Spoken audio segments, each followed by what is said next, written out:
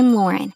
I jumped into the shower after gym class. When I came out, some of the girls were looking at me and laughing, and some were giving me pitying looks. I caught one of the laughing girl's eyes. "What's up? Why are you laughing?" I asked. A friend pointed to my locker and said, "You're not going to like this." I turned to my locker. It was open and empty inside. "Where are my clothes?" I screamed.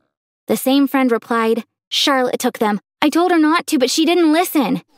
There I was, stranded in the locker room with a towel wrapped around my body. My enemy Charlotte had stolen my clothes from my locker and took them away. I knew why she had done it. We had a chemistry exam the day before. As usual, Charlotte hadn't studied. She sat in the chair behind me. She wanted to copy from my paper. Throughout the exam, she kept whispering, "Move to the right. I can't see. Show me the answer to the other question." After the exam, I said to her, "Charlotte, what you're doing is dangerous. You could get both of us into trouble." "Don't you say that again, or you'll have to deal with the consequences," she screamed. So I guess her taking my clothes were the consequences she was talking about. Even though she pulled these kinds of tricks all the time, I couldn't fight back because her father was the general manager of the company my father worked for.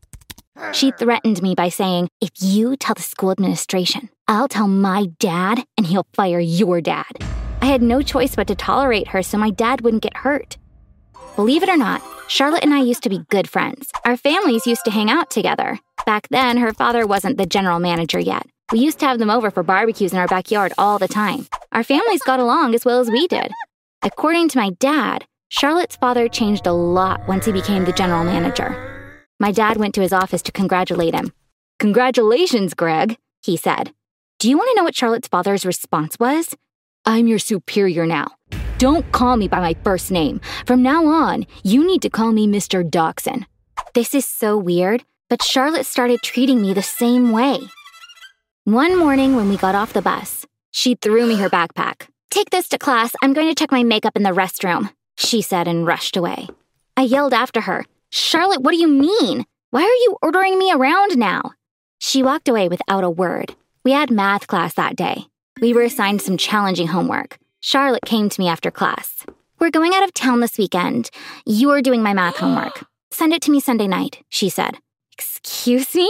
Why am I doing your math homework?" "You need to watch your tone and stop bossing me around," I told her. "You realize that my dad is the reason why you're able to pay your bills, right? You'll be doing my homework from now on, or you'll have to deal with the consequences," she said. My dad has been working for this company for the last 3 years. Prior to this job, he was unemployed for a whole year. He got depressed because he couldn't find work. I had to keep quiet because I didn't want my dad to get hurt. From that day on, Charlotte started taking advantage of me, but there was nothing I could do. I had to do everything she told me to. One evening, my mom said, "Honey, my company gave me a Macy's gift card. Let's go get something for you tomorrow." "Mom, I don't need anything right now. You should go and get something for yourself," I responded. When my mom insisted, saying, "Then let's spend half on you and the other half on me," I had to say yes. The next day, we went to Macy's. My mom got me a pair of pink capri pants. She picked a dress for herself and got into a fitting room to try it on. As I was waiting for my mom, I saw Charlotte. She didn't see me. She also found herself a fitting room to try on some clothes she'd picked up. Mom came out of the fitting room. "I don't like this one. I'll try to find another dress," she said. I was already getting enough of Charlotte at school. I didn't want to have to deal with her here as well. "Mom, this place is getting stuffy. I'll wait for you at the door," I said, quickly walking away. I walked across the street and started waiting over there so Charlotte wouldn't see me when she left the store. After a while, Charlotte came out. Since she wasn't carrying any shopping bags, she probably didn't like any of the things she tried on. Meanwhile, I noticed something. She was wearing the pink capri pants I had just gotten. What a coincidence. Charlotte has the same pants. We'll accidentally be twinning if we wear them to school on the same day, I thought. Then I suddenly understood. I said to myself, if she had been wearing those pants when she was going into the fitting room, I would have definitely noticed. That means she just bought them. But why would she put them on the second she bought them? It didn't make much sense for her to put on the pants she just bought and then leave with them. There was only one explanation for this. Charlotte put the capri pants on in the fitting room and then never took them off. She stole them. On the other hand, there was no reason why she would do that. They were very well off financially.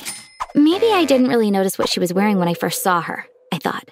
I didn't even tell my mom about it because I wasn't sure. A few weeks passed. A kid in my class named Toby asked, "Hey, what are you doing this weekend? You want to do something?" "Oh, my grandma's visiting," I replied. Actually, that was a lie. I didn't want to go out with Toby because there was someone else I liked. When Charlotte saw Toby was with me, she rushed over. "What were you and Toby talking about? I don't want to see you near him again," she yelled. I had no clue that Charlotte was into Toby. "You don't have to be upset. He wanted to go out on the weekend, but I made up an excuse," I said. "Toby can't be into you. I'm sure you were hitting on him. You'll pay for this," she screamed. Whatever I said, I couldn't convince her that she wasn't right. She wouldn't believe me. "You'll get the punishment you deserve," she said as she walked away. A few days later, when I came home from school, I saw my mom was crying. My dad was home and he looked devastated. "What's going on?" I asked. My mom said, "They let your father go for no reason. We're so upset. He's been treated so unfairly." I knew the real reason behind this was Charlotte, but I couldn't say anything. I gave my dad a hug and started crying. He had lost his job because of me. I couldn't have Charlotte get away with this. That night, as I was thinking about what I could do, I thought about that day I saw her at Macy's. She had told me that they were always moving across the country because of her father's job. Was it possible that the reason for their moving wasn't her father's job, but Charlotte herself? Perhaps they had to keep moving from state to state because Charlotte was getting caught shoplifting. I went on Google News. I searched for Charlotte Dachshund shoplifting. Nothing came up. Unfortunately, I was wrong. There was no real reason for Charlotte to steal anyway. Suddenly, I thought of something. Charlotte was underage. Perhaps the police weren't revealing her full name when informing the press. This time, I did a search with her initials. CD shoplifting. Bingo! I got 5 results. There were no photos, but all of them were about stealing clothes. Each incident took place in a different state. And brace yourself, the stores were all Macy's. I had a really important clue, but it still wasn't enough to corner Charlotte. I needed stronger evidence. I skipped school that week. I waited on the sidewalk across from Macy's every day. On Thursday, just as I was about to give up, I saw Charlotte. I was so excited. I took her photos as she was going into the store. You know why I did that, right? If she planned on pulling the same trick, she would be wearing the clothes she stole while leaving the store. 20 minutes later, Charlotte left the store and, just as I suspected, was wearing different clothes. I took more photos of her. This was important evidence. Using these photos, I could prove that she was a thief. I ran home.